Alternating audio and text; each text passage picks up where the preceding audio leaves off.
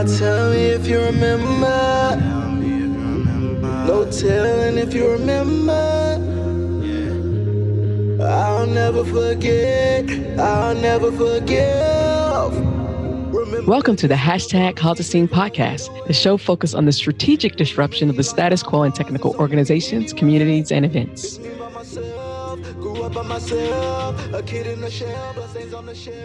Hello, everyone, and welcome to today's episode of the hashtag Cause a Scene podcast. My guest today is Liz Westman. Pronouns are she, her. How are you today, Liz? Hi, I'm here. I'm all right. How are you? I'm well. Can you introduce yourself to the audience, please? Yeah. Hi, I'm Liz Westman. I am a troublemaker that is based in Portland, Oregon. I have been in tech for 2 decades, and I'm working my way into moving into other fields. And I genuinely enjoy the ethos and drive of this, and it's nice to speak with everyone. I feel like, we're not getting enough middle-class white women of middle-aged perspectives on these things right now. Okay. Well, we can start there. No, that's perfect. So what unique perspective does a middle-class white woman have of a certain age in tech? It's I think that, well, one, I was completely kidding. I feel like there's nothing but this. And it's exhausting and obnoxious. And, if I want to make a scene, I go to Whole Foods where REI or the Subaru dealership, I give my friends photographs of me to get 15% off at the Gap, like I do, I stay in my lane. But ultimately, I have never been good at making white people comfortable. And I was raised to actually tell the truth and to keep asking questions until my parents were solid on intellectual curiosity and feeding a really hyperactive little kid's imagination with actual facts and science and historical information. And so when I'm in a place like Portland, where I pass as the dominant majority group, it is actually kind of important to make sure, and I'm going to word this delicately, but to call out the white liberal racism. I was about to say, why does it have to be, this is a grown-up show. You don't have to be delicate. Go ahead. Well, okay. So I grew up in Milwaukee, Wisconsin, and my parents moved us out to the suburbs, which I was not a fan of and protested the whole way, and basically spent my time kind of studying there, studying how people thought that were just very much not of the same political views that I was. And like all children, I hated Ronald Reagan. And but watching that and then going to a school like Grinnell College and then working in media and then ending up in a place that on paper seems like it would be the opposite of where I actually grew up, but has a lot of similarities. I think that it's important as actually a middle-aged, middle-class white person to say, hey, this doesn't work. Your mentality is flawed. Understand your perspective. Just because things work for you doesn't mean that it works for other people. And keep going. Yeah. But, I was raised by people who were not middle class and were the first people in their generations to go to college. They brought, I made a joke about Carter and Free to Be You and Me, but I really was brought up in it was really wonderful. I watched Sesame Street and was mostly jealous that they got to bounce on old mattresses because the rest of it just kind of aligned with my childhood. And so when I went out into this very, very white suburb and everyone was really right wing, it's Brookfield, Wisconsin. If you remember the place that had the mall protest where they're like, open the mall. And the woman had the sign about needing a haircut. Actually, it was wanting a haircut. Oh, you're talking about during the pandemic? Yeah. Yes. Okay. Well, we're still in the pandemic. I mean, when they were trying to unlock the cities. Yeah. Yes. And I see that, and then I moved out to Portland about 10 years ago, and I'm seeing kind of a similar set of things where, when people are comfortable, they tend, especially dominant white middle-class culture, which people just love to think is the dominant culture, they like to really, truly subscribe to the theories that what they're thinking is the mainstream idea, what they're thinking is how things are right. And if they're constantly being reinforced this information, it makes them too comfortable and they kind of get placated. And I see this so much in Portland, and it just makes me very unhappy.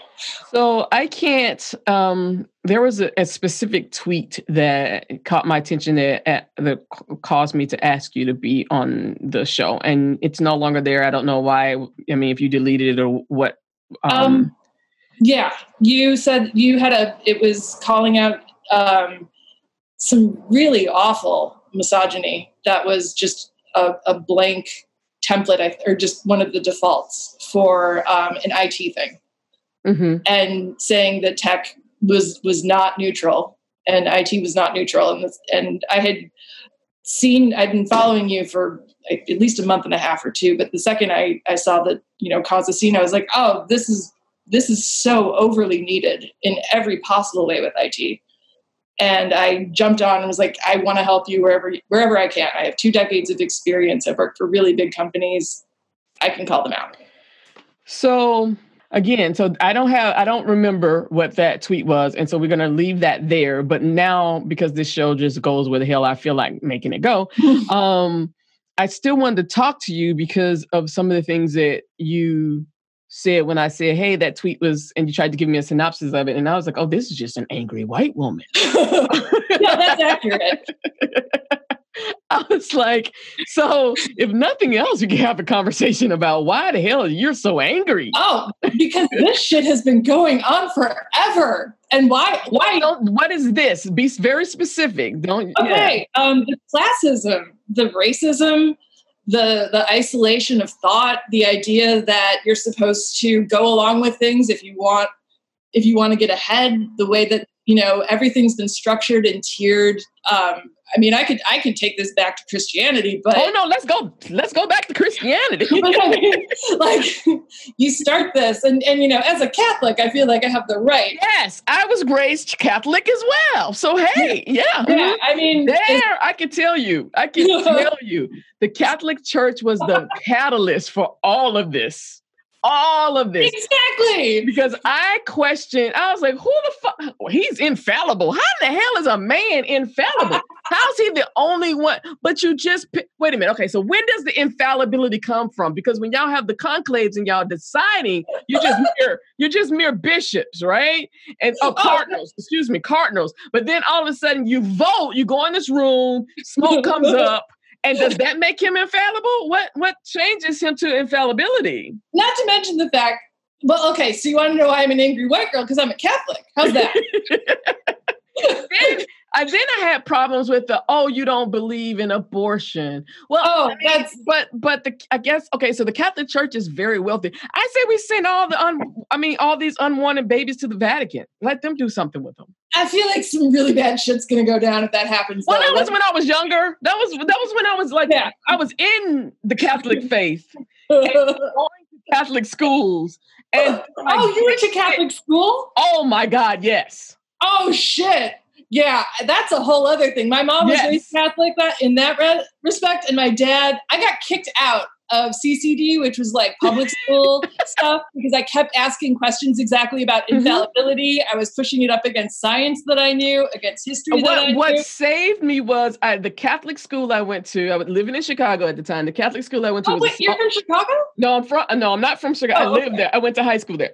Because I'm from Milwaukee. Yeah. Exactly. Yeah. I heard. Yeah. So I went to thankfully I had liberal nuns, white nuns.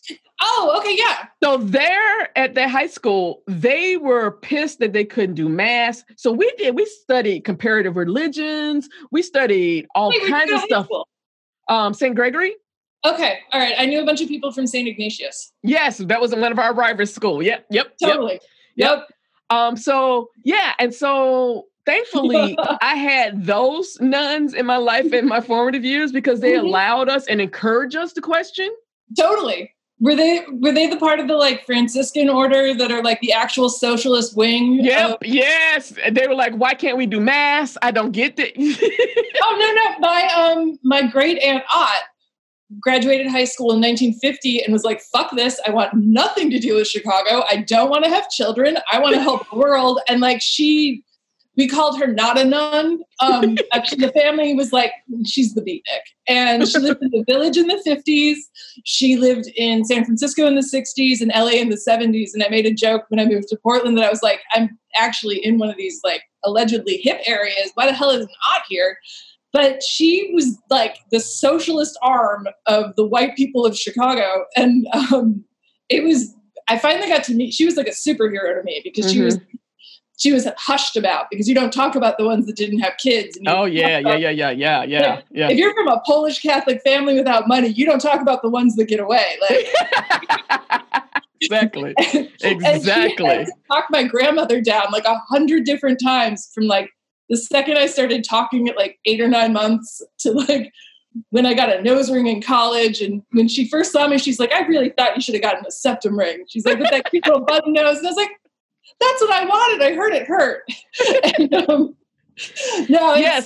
And, we come at this. I swear, the Catholic Church was the first powerful structure that I pushed against and was like, this does not sound right. This does not feel right. Now, mind you, my mom and I were Catholic, but the rest of my family were some kind of like either Baptist, AME, so they were in the Black Catholic Church. But I can tell you that I actually feel like the Black Catholic Church would be. They were in the Black Church. Now we did go to a Black Catholic church, because I feel like that could be really kick ass. Oh no, all that is Baptist people with Catholics. It's a short. Day drink. Huh? Do you get to day drink? Yeah. See, that's the thing. It's just 45 minutes. That's all. They can get all the gospel music in and everything. Get it in and get it out. Yeah. All right. I was thinking, because the only reason I'm confirmed is that somebody started a rumor that you couldn't get married in a Catholic church if you wanted to when you're older, and like write it out right when I was at the age where I had the option to become confirmed. And I figured, if I actually believe in marriage, I might want like a super goth cathedral that's like extra scary and extra creepy with like, do like the full thing with Joy Division and like gargoyles and just really creepy shit. Like, because if I'm going to do this, I'm going to really make a scene. And like, hey, no pun intended, or no, it is exactly. I've been causing a scene my whole damn life too. Me too. And like, this is the one poster of a movie that I have. Oh, okay. The Muppet Caper. Yeah. If you haven't seen that recently, I highly recommend it. Oh, I haven't seen it in years. Okay. It is brilliant. It is a satire within a satire within a satire. Okay. It is. Okay. It is. Okay. It has some of the most anti-capitalist rhetoric that I can remember. And like, it's just it is anti-capitalist. It is so like just. Well, so that's interesting, because I'm not anti-capitalist. I don't know where I am on that. I definitely am not anti-capitalist. I'm anti the fact that we have global economic systems are rooted in white supremacy. I'm actually against that. But we've never tested capitalism without white supremacy. Is it possible? I believe it is, because the people who were thinking about capitalism is only a theory. It's how it's been implemented. The people who were actually thinking about the theory weren't thinking about oppression. They were actually thinking of and morality and helping your fellow man. They weren't talking about oppression. Adam Smith was actually an abolitionist specifically for slaves in America, or in the United States. I don't say America because that's imperialist. There are 4 Americas. Right, but I mean, imperialism and I am an angry white woman, and I think that we just hit the root of it. Yeah, I mean, I want to test, can we have capitalism without white supremacy? Because any other economic systems we have are all rooted in white supremacy. I don't want to hear, I get people telling me about, socialism, and no, communism, all of it is rooted in white supremacy. Every last one of it. On top of, and I didn't mean to speak over you by any sense of the term, but you get into socialism and immediately you get into all of the dudes that are really new at politics and really new at how the world actually works, that are just like, no, we need to do it this way. And then And they're the angry white dudes that are like, no, I understand how this is, and I need to reset it because I understand what's best. Oh, I mean, now you're talking about Social Dilemma, the movie. Have you seen that one yet? Yeah, I got bored. Yes, it was very boring, but we did a Netflix party. So we were talking, because it's just another example of people who get to fuck up, who get to come back as heroes. As I fucked it up, so now I can fix it. You know, South Park's back when I used to do like content-driven shit for media online, when I basically would go into I graduated in 99. I went to, by the way, just don't peak at 22. Don't get out of college, get your dream job, and then like have the economy implode and your city explode within a year. It's just pro tip if you can help it. But like, well, sorry, people in 2020. Yeah, it's don't peak at 22. I mean, it's 2020, so it's only going to go downhill. But like, I got to be a TV critic because I knew how to code because I was a hacker kid, and my parents didn't even have a computer until halfway to the end of almost getting into college. And I would just go into I just really liked going into weird bulletin boards and reading about UFO chat boards and chats and needs and things like that. And from that, I learned how to code. And then when I didn't really know what I wanted to do. I knew I didn't want to be a doctor, and because I was a pre-med tracked nerd child. And I ended up a TV critic, which meant that my only real goals that I set when I was like, oh, I'm allowed to make fun of television and I'm getting paid for it. And I have health insurance. That checks the boxes. I still haven't gotten that like fully since like 2000, 2001. And then they were like, oh, the economy's done. All right, you can go on that. And then I, launched a whole bunch of sites and realized, oh, I could go kind of like, if I push the nerd shit that I can do really well, I can get more work in the few spaces that existed, because I don't know how many people really forget this or just weren't old enough to know it, but the economy was shit from like 2001 and to then it went shit again in 8. 5-ish. Because that was after, because we had the first .com bubble at 99. Right. Yeah. Yeah, that's right when I graduated. That's how we had that, plus everybody worried about Y2K. Yeah. I took my first vacation days ever in my life to go back to Wisconsin, and they were like, reason for taking the day off. And I was like, I'm genuinely terrified about the future, because I figured like, I don't want to be in New York when this happens. So naturally, like that Tuesday that I decided to not get off on Battery Park and walk north to work, a year and a half later, well, that happened.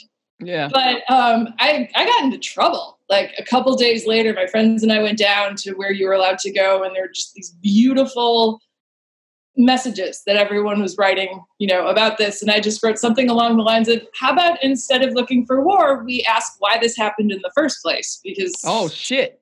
Yeah, a little old lady tried to punch me in the face. Damn, Liz. Shit. Yeah, I've been angry for a while. You've been putting your finger in the bear hole and somebody's bullet wound for a while, just like turning it, just like. I've been doing it since December 7th, 1984, when my parents moved to Brookfield, Wisconsin. Reagan had just won, and I was like, fuck it, I have nothing to lose. I don't like these people anyway. Oh, my word. That's how hashtag Cause a Scene started. I was like, fuck it, I don't have anything else to lose. What the fuck? I have nothing to lose. Why? I'm going to say what the fuck I feel. Yeah. And I was very outspoken as a child as well, but growing up as a, in the South as a Black girl, we get shut down, or they tried to shut me down. I'm glad that you figured out how to worm your way back. Not worm your way back, but that's because people are like, that's what they called it to me. Yeah, they're like, how are you like this? Shit, I was like this at 2.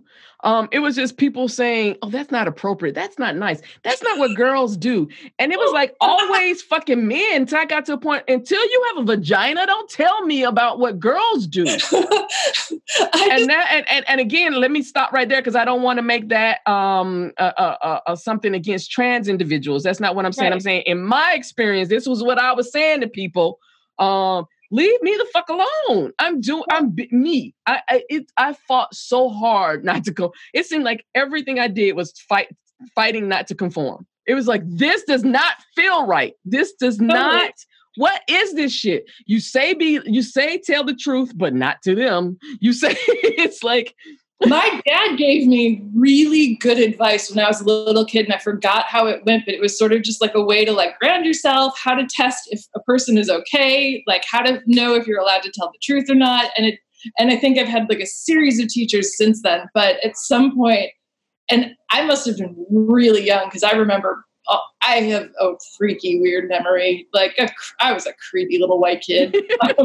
I was so creepy. I tried to sabotage my parents moving to the suburbs for 2 years. And I would like put little like cards that were just like, don't buy this house. And I would like, this is like peak Children of the Corn era. And I had bright white hair. And I would literally look at them with my big ass blue eyes and be like, I come with the house.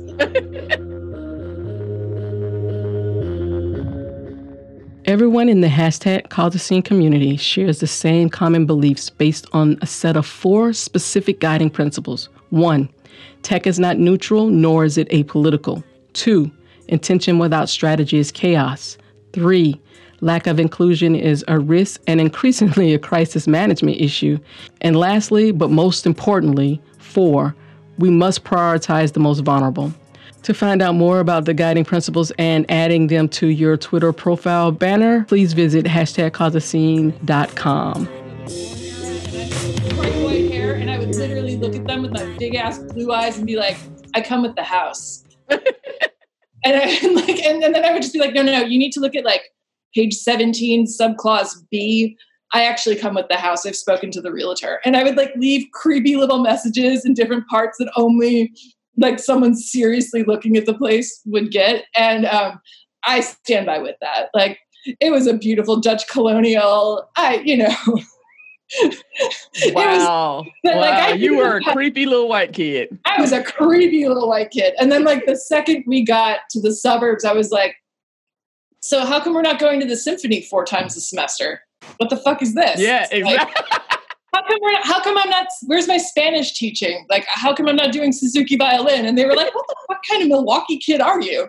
And then they made me take some gifted thing. And I was just, I quit that because the woman was so racist and like bigoted towards everyone that I literally just was like, no, I don't like you anymore. I'm not going to your classes. You say shitty things or whatever a third grader's version of that. Definitely. So tell me, because I love hearing this. People pick apart Portland because Portland's supposed to have this reputation of being so liberal, such a you can be liberal as fuck when it's all white. I mean, it's easy to be. Exactly. In fact, when I moved, I've had a running joke because I think moving here was like my 10th move, but my city blew up. I had to live with my parents for a little bit. Like I had to live in Chicago. It was a mess. And the nice thing about Chicago was I got to know my cool beatnik aunt, and she gave me so many tips on like being a good ally, knowing how to sit down and let other people talk, which I knew a lot because Grinnell was awesome for that. Mm-hmm. And, you get 1,200 nerds in a cornfield and like, you actually have to listen to everybody's stuff and really respect it. And for good and for bad, it did some really amazing stuff. Mm-hmm. It also did a lot of harm, but everybody who's a teenager that goes off to college is going to do harm. Yep. But like at the same time, like when I was talking to my Aunt Ott, she was one of the ones, the Catholic, not a nun, not technically a nun, but like she helped move the white people into Selma and into DC to help give more mass, no pun intended, but like to give the white people who did want to help. This is how you can actually use this for that. And also, it was just like, no, if you're a white person, you stand on the outside when doing a march, when you're doing, like, she gave me all of the really good tips. And wow, that's amazing. Cause it's like, whew, sheesh. Yeah. Okay. So you moved to Portland and you realized that there's something in the water here. It's not that. I think that there is. And it's calcium. And some natural fluoride, because I can't even remember which election it was, but they wanted to add fluoride in the water, but there was already fluoride in the water. the hippies went nuts. But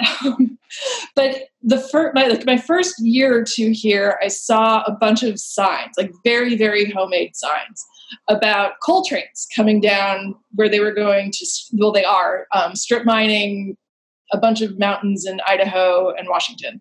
And they were moving it down the Columbia River. And all I could think of was like, oh, cool. I moved here because it seems like it might be one of the last places to get fresh water in the United States when the shit really hits the fan and we hit full Mad Max. This was pre-Fury Road, but we're halfway there now. And now they're going to poison this last existing water system. It's going to, this is also, these trains are going to blow up. So I started getting involved because I realized I had been working in marketing and I had been working in media for a decade. And I was like, I can at least turn this into a more mainstream thing instead of these homemade signs that's basically just a hippie guidepost that's just like, hey, you're looking to protest, here's an idea. And I helped a little. I think the most useful thing that I got out of that experience in actual quantifiable sort of useful terms is there was a 25-year-old Trustafarian who was a neighbor or a roommate of a friend of mine who I met through all of this, who wanted to flip a table for the pro-coal lobbyists. And I was just like, no, dude, don't do this. The nuns from the same kinds of socialist nuns got 3 buses of people from Salem, Oregon to come up here to get a bigger event. If you add to this narrative that ecology is, filled with white radicals, you're going to hurt everybody involved, including your roommate. Okay, so you just spoke to it. This is what gets on my nerves with these progressives who have this revolution. It's like, do you not know who the fuck is going to get hurt when you flip these tables? They will not be flipped on you. They're going to be flipped on the most vulnerable. Oh, the worst part is I had an idea of the level of income he came from because he had this La Crusette thing that he was using to make some vegan bullshit. And I was just like, oh, come on. I've been a sellout for 20 years and I can't afford this. Like, you did not go to Home Goods on a clearance sale, sir. That's what's so funny because this is like the second conversation I've had in the last 3 weeks of some white privileged individual getting on their soapbox about something and being very obstinate about it. And none of it impacts you. It's like, wait. Oh, completely. And at one point, but Portland is a huge amount of that. And Portland is filled. I had a really good, I don't want to call it a breakthrough, but my uncle asked me on my birthday, which was in the end of July. Of course, I'm a late July Leo.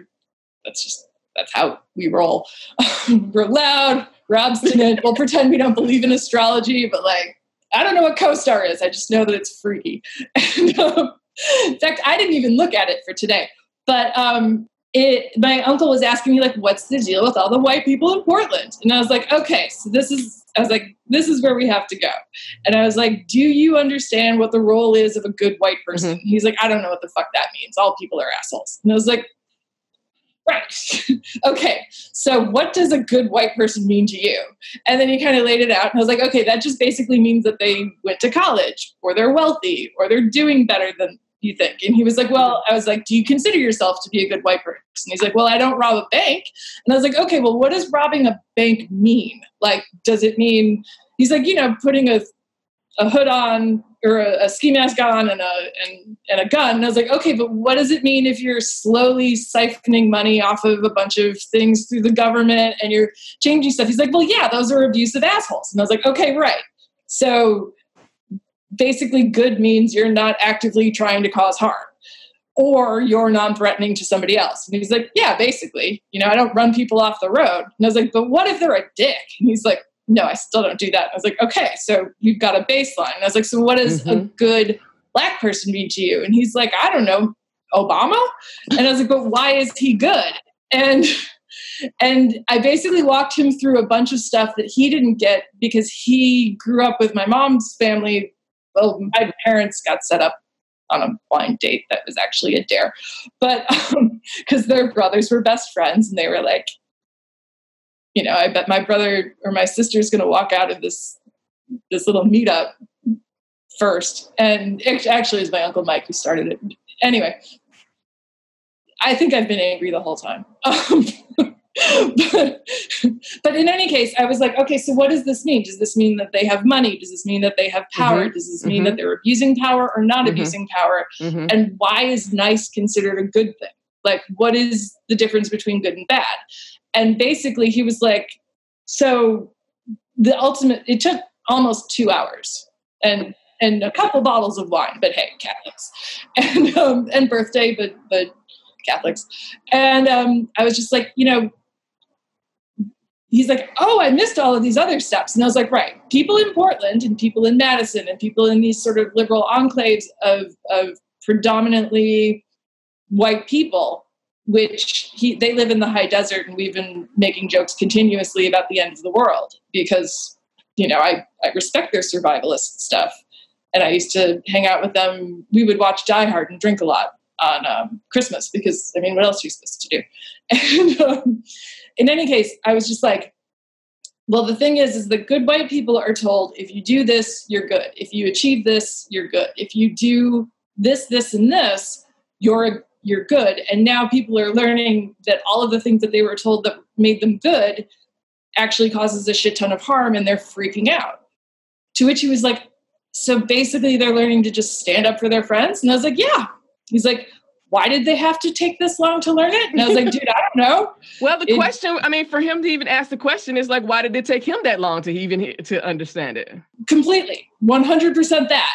But at the same the people who wanted out of Northern Illinois, wanted out of what are now suburbs of Chicago, what are of that, and were just like, fuck it, I'm just going to live my life and be friends with the people who I'm friends with, which is my aunt and uncle's whole ethos. There's a whole series of people that don't feel like they're allowed to speak up about this because they aren't of the class or the stature or the whatever within the white community. And they have just levels of just being told, no, your voice doesn't count, which, there's abuse in every possible level of this. And the people that are the cruelest and have the money and have the power to make sure that all of this stuff gets pushed down are always the ones that rise up. Because they also have yeah, I appreciate this conversation because it brings up a lot of challenges for me. In the fact of it still cast white folks as a hero, a victim, and never the villain. Oh yeah, but they also have no idea how to not do that. And that's the first step, though. That is the first step, is to understand that I am a part of a system. There is no goodness in whiteness. There is no goodness in whiteness. It was created specifically to juxtapose blackness and make blackness bad. Yes, it was also there to juxtapose and consistently push down everyone who wasn't considered good or had the option to be good in the first place. The reason I challenge that is because these are why I don't like terms like good, nice, and fair. Oh, yeah, me neither. Only people in power get to define those completely, and that changes. That's transient. Completely. It changes based on the mood, based on who's benefiting. It changes. Just the weather changes, and that changes. I was trying. I agree with you 100,000%. And you had a post right when the Kenosha psychopath killed people, and something about we needed to call in our family and recognize that it's our family. And that white people... Oh, no. What I said was, everybody keeps saying him, he.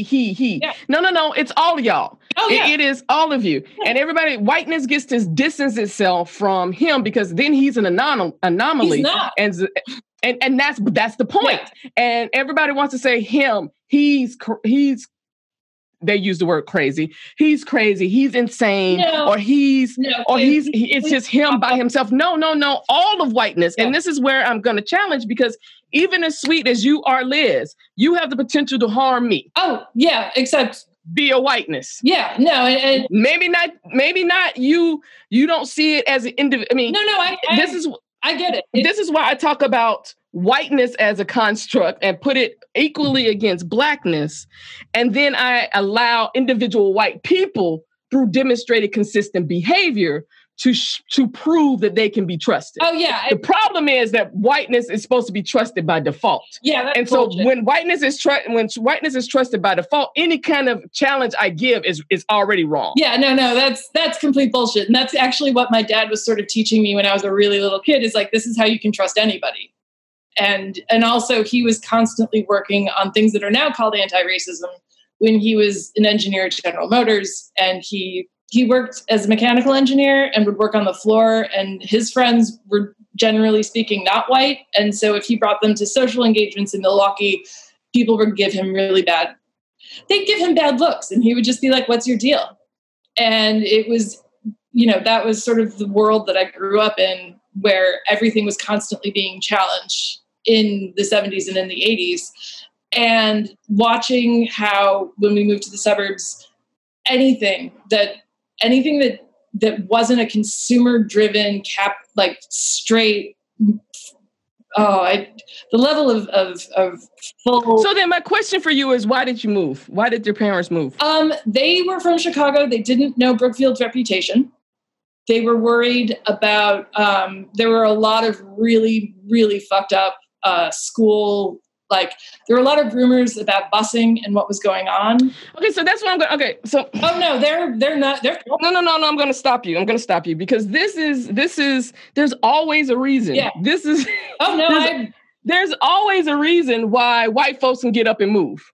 Why white folks can get up and disconnect themselves from. Well, okay, I did see a lot of violent crime as a child. I personally. And neither did I. And I'm Black.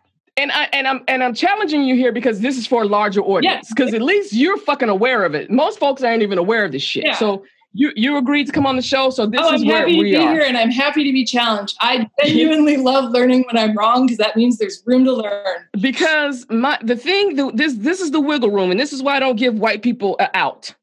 Because I don't give you an inch, because you will break the door down.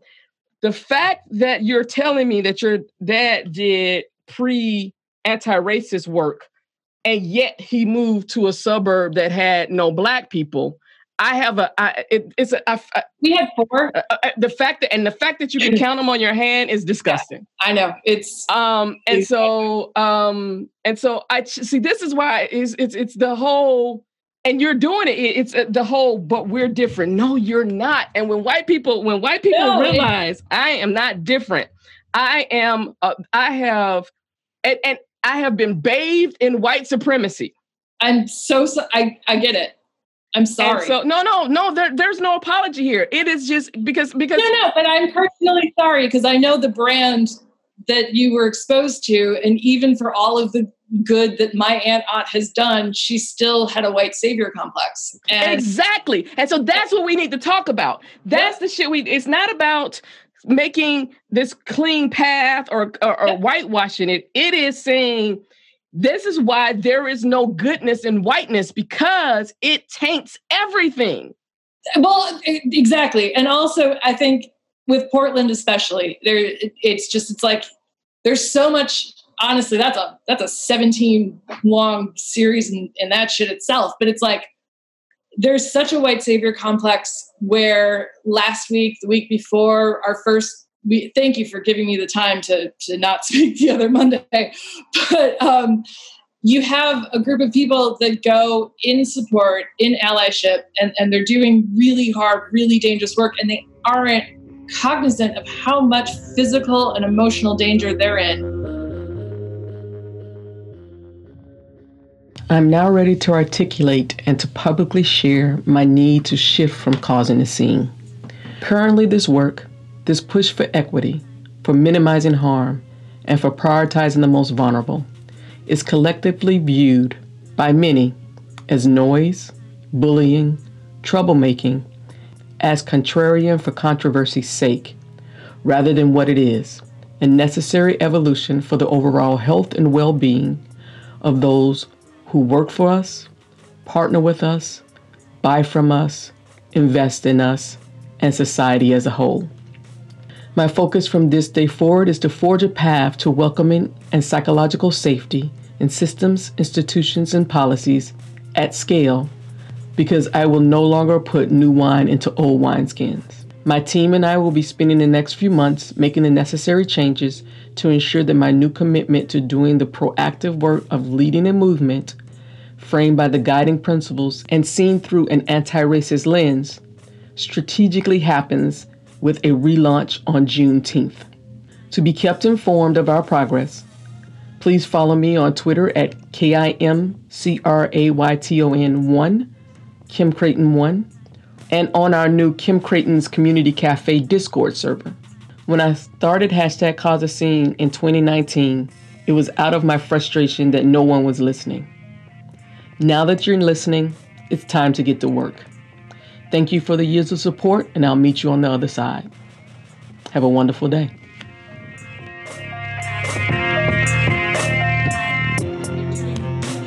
Really dangerous work, and they aren't cognizant of how much physical and emotional danger they're in, or the fact that they have serious trauma and serious PTSD, and this is all the groups that show up to fight the police and to fight our mayor. Fight. Oh yeah, that's what white folks realize. And this shit is hard work. This is not a picnic. You don't go to a fucking protest thinking it's going to be a picnic. But they do. Almost, and that is where this is what. Again, first of all, there are no white saviors. White saviors come from that missionary bullshit of assimilate. I'm not a white supremacist. I believe that white supremacists believe that other people are inherently inferior and they cannot change. And assimilationist is a person believes that we're different, and if I give you this, if I teach you these lessons, you will come up, you will thrive, you will come out of your barbarism. But it's all based on whiteness being a default. And I'm going to tell you, I don't see any humanity in whiteness at all. None. Yeah. The fact that Black people do, and I say this all the time, do not cold cock y'all asses as soon as we fucking see you on the street, says something about our humanity and not your humanity. So when I have these conversations and you're doing it, and I don't, and I'm making an example of you because so many people do it, is these little things of, but not, no. You got to stop saying not me. Well, and this is why I don't like allies. You can support, but I don't believe in allies. I agree. I also, because people like titles. Yeah, that's its own mess. But there's also a level of, this is my experience, this is what I know, so that way when you're going into something and I am the person that I am, if you tell the stories that sort of shape you and put you into those positions, people are better able to understand what your biases are, understand what your sort of the gaps that you have, and can show you, can teach you and share pieces that you actually need to know. And that is I have no problem with that. That is what's necessary. What the problem, though, this is a slippery slope of, let me tell my story, I'm a hero or victim. It slips right into that. And then that is where, or I've done something in this moment that was quote unquote good. That negates all the negative shit I've done. Or I do this one very harmful thing or minor harmful thing. But look at what I did over here. I don't give a shit what you did over there. It just reminds me of my actual, the show The Good Place. Mm-hmm. That was the second I saw how that show was going to roll out. I couldn't watch it. I watched the first shit out of there. I watched, and there's some people who love that fucking show, and I'm like, no, can't do it, cannot do it. It has some flaws, and it's also written by a bunch of people that were Twitter comedians that became famous through Twitter. And once I actually learned how TV sitcoms got made, which is basically a series of Mad Libs with singers. And then I realized who was actually writing the show and which Twitter comedian it was. I was like, oh, this is even more predictable and depressing than I expected. Mm-hmm. But there's this is, and so I'm gonna say I appreciate you being Well, it's my show, but I appreciate you not just walking out at this point, because this is the work that needs to happen. White folks need to get used to being challenged on the bullshit. It's not that it's your fault. That's why I say whiteness. It is a dangerous construct, and it is harming everybody. And so when white folks are taught that they're the default, and then everybody else is taught that they're the default. I mean, I know whiteness better than white people do because I've had to learn to navigate it completely. And so people want to act like I don't know what the fuck I'm talking about. I'm like, I know y'all better than you know yourselves. This is why I can predict what the fuck is about to happen. Everybody's looking at what's happening right now. We're 4 weeks away from the election. Everybody's getting bored. Everybody's wrapped up in this president's COVID. He's gonna tweak this so he's a hero out of this whole fucking thing. I don't be surprised if he gets a goddamn bump, because oh my God, he's a savior. He has corona and he survived, if he survives. And then it is always it's the little, okay, that gives us some breathing room. The next hit is going to be on November 4th when we don't know who the hell the president is, and all hell is going to break loose because he's going to claim he won, and all hell's going to break loose. And all you people who think that protesting is a picnic, you better get your goddamn armor out. You better get your guns out, because these motherfuckers are coming. And the longer it takes for this damn election to be decided, the worse it's going to get. And this is where people who are in the most marginalized are going to realize that the majority of these white people are not on our side, because they can fall back to their white communities, their white suburbs, because the vote means nothing at this point. Yes, go vote. We need to get this motherfucker out. But Biden is not a better choice. Yeah, I've been holding on to my own personally constructed conspiracy theory about hopefully him going to The Hague at some point. Like maybe. Oh, hell, they want Kissinger. So his ass, it's like people act like this shit is not new. This has been I know. So people are like, oh, Mitch McConnell. How do you appeal to somebody's morals when they have no morals? These people are not, like, they didn't change. Why are we calling out Pelosi and Schumer? They're not, well, all of them. But it's not like. But I was talking about specifically about this nomination for the Supreme Court. Yeah. This has been the plan since the fucking 70s. Do you think they're going to stop now that they have a goddamn door open? I agree. They're about to ram this shit in. No KY jelly. Just fuck it in. They're just about to go.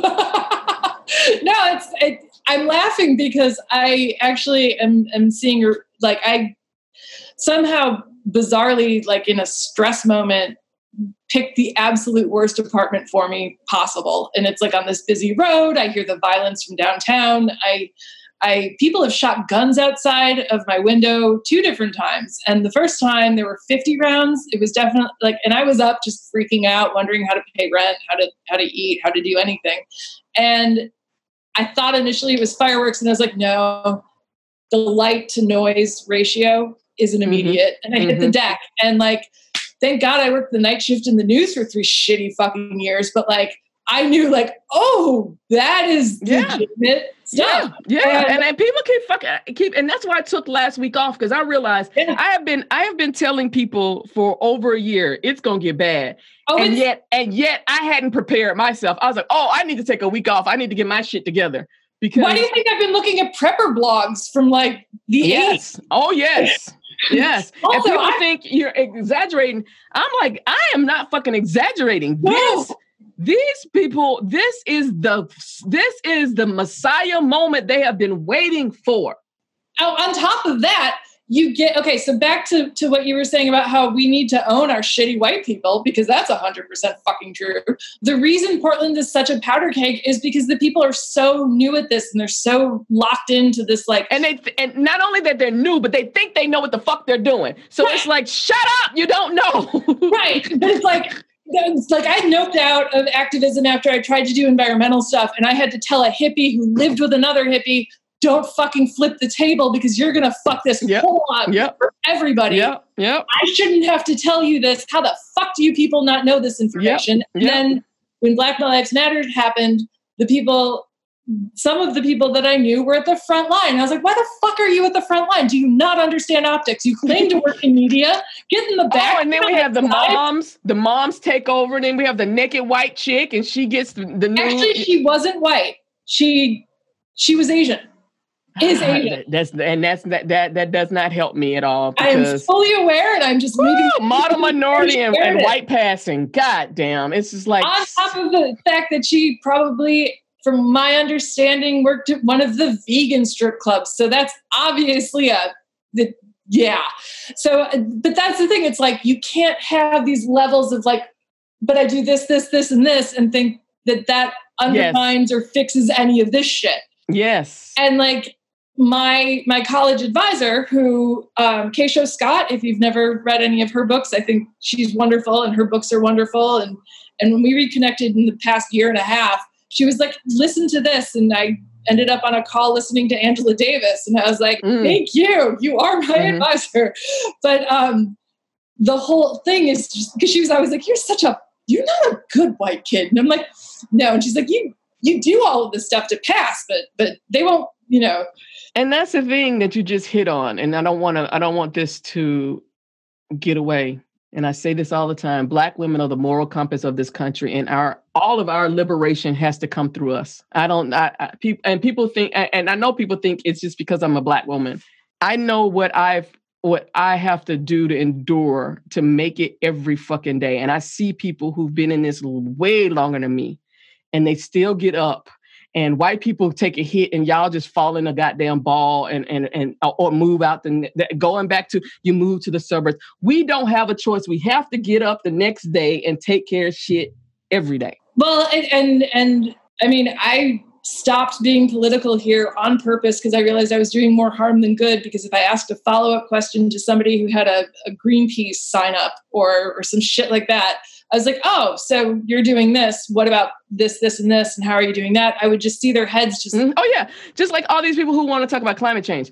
Black folks don't fucking care about climate change. Let me tell you why we don't give a fuck about climate change. Because all this pollution and shit, if we dealt with anti-racism, we were actually being anti-racist, climate change and all these other damn things would be taken care of. But they want to do isolated shit because this is some futuristic shit. This is some, we can... But they don't want to deal with the shit right now. The fact that shit is happening right now.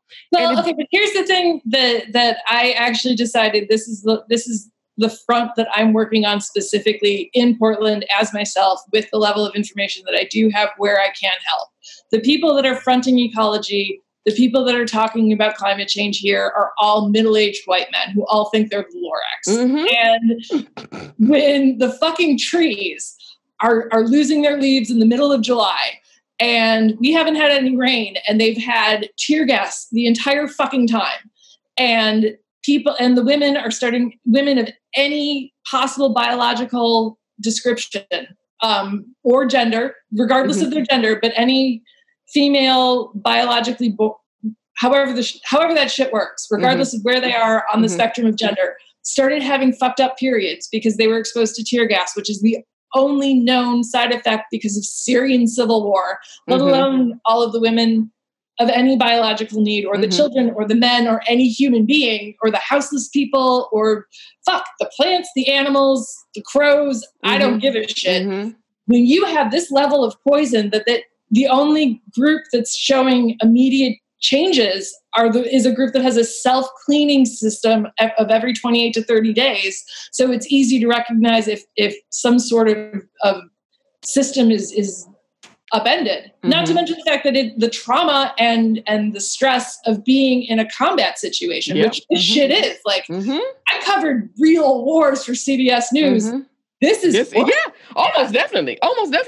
And so but this is the stuff I'm talking about. It's like white folks want to do these things in isolation. We have to do this shit together. The worst thing that I think we have ever done is segregate history and science. Because that's why I make people go back to history. You have to understand your history.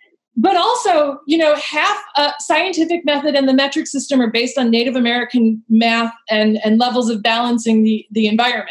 And the fact that they gave it to the French during the French Revolution, or the French asked for it, has I need to genuinely know my full references, but I've checked with a bunch of my native friends and my professor friends about this, and they're like, it's murky. There's not like a specific citation, but the French and Indian War that happened before the American Revolution, and then the American Revolution happened. Well, revolution in the sense that we decided to have feudalism and monarchy without a king, but whatever.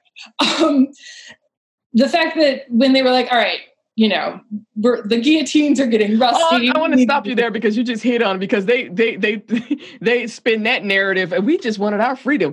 We didn't want to be taxed without representation. Oh, good God! But go ahead. Okay, yeah.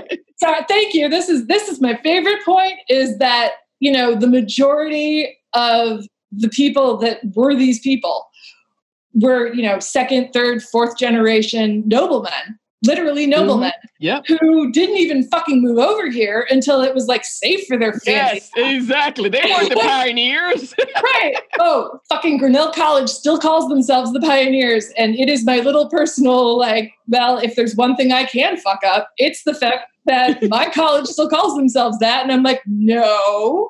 And they were like, well, what name do you think? And I'm like, colonizing antisocial nerds. And I've had a couple different variations of it, but it all runs the same. Right. And they're like, we don't think that's a good look. And I was like, I don't know. I feel like it's a really accurate look. And that right there, it's a little bit of accuracy might help us all. I went there because I figured I wouldn't get as arrested. But that's why we have people who are arguing about the 1619 Project. Bitch, this is history. Just because you didn't know it or you don't agree with it does not make it not have happened. Not even just that. I mean, you can have 1619, but what about all the fucking raping and all the other bullshit that happened before then? I think one of the first day of my first American Studies class, my advisor, Keisha, was just like, so white people kept showing up for at least 1,000, maybe 10,000 years, depending on this. Why did they decide to stay? And that's a question that I think about a lot. And not just because I'm obviously very, very Scandinavian, but what I think is actually quick, fun aside note, there were 3 Westman brothers that came over, and 2 of them looked at the United States and were like, oh, fuck this. I'd rather be a dirt farmer in the old country, and went back. And my actual cousins that live there are as angry and as white as I am for similar reasons. And anytime Sweden has ever been put in a positive light, they're like, no. Here's the deal. Oh my God, thank you. I wish we had some more time because, God, I get so sick of people acting like U.S. is the only place we have shitty ass white people. No, but I mean, I can ask my cousin Eileen. She actually looks almost identical to me, but she has a legitimate smile because I think that's what happens when you're not brought up. Legitimate smile. I've never heard of that term. That's cute. But no, it's kind of freaky. It's like one of those.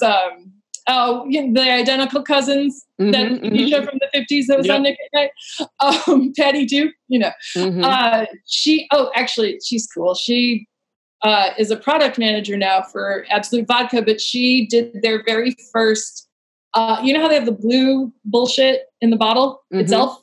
Mm-hmm. She decided she proposed a thing where instead of using like a wrapper or any kind of plastic bullshit, to use the actual blue of the existing product line to make kind of peppermint swirls in the bottle. And then she got promoted, which I'm really happy about that. It was their very first anti-plastic Christmas line. And I was like, oh my cousin? But let alone the fact that my entire family is just like, no. Here's the deal with Sweden. Like, we're racist. We've got idiots in charge. And that's again, yeah. And it goes back to the capitalism thing. I've seen an experiment where everything's not rooted in white supremacy, then I'll be sold. So what would you like to say in your final moments on the show? Can I quote The Jerk? Oh, I love that movie. All I want is my thermos. All I want is my lunchbox. Nope. All I want is my thermos. That used to be that was my okay. Shit, Shinola. All I'm saying is Lord loves a working man and don't trust Whitey. And we'll end by that. Lord loves a working man. Don't trust Whitey. I'm as white as they come. Thank you so much for being on the show. This has been a very interesting conversation. I really enjoyed it. I feel like we just scraped the tip. Yes, we did. Anytime you on or off the record, I am here for you. I love what you're doing. Whatever I can do to break down the shit that holds my ass up. Well, one question I did want to ask, since you have all this gump before we leave, why haven't you volunteered to work for the Hashtag Cause the Scene team? I didn't know that was a thing. Yeah, we need video, audio producers. We need transcribers. Okay. Yeah. I was a journalist. I can do whatever you want. Oh, okay. Well, I definitely want to talk to you about a project that I'm putting together. Oh yeah, I'm totally on board. My only real thing is I have. I'm moving to not this giant fishbowl from hell on a busy street where people just let off guns on the reg. And oh, God damn, I live next to a bar, which in a very funny way, I'm like, oh, well, I don't drink enough to know to not live next to a bar anymore, which I guess is a step up, but it's been a year. It's been a year. And with that, I'll say goodbye. Thank you so much. Yes, thank you so much. Have a great day. You too. Bye-bye. Bye-bye.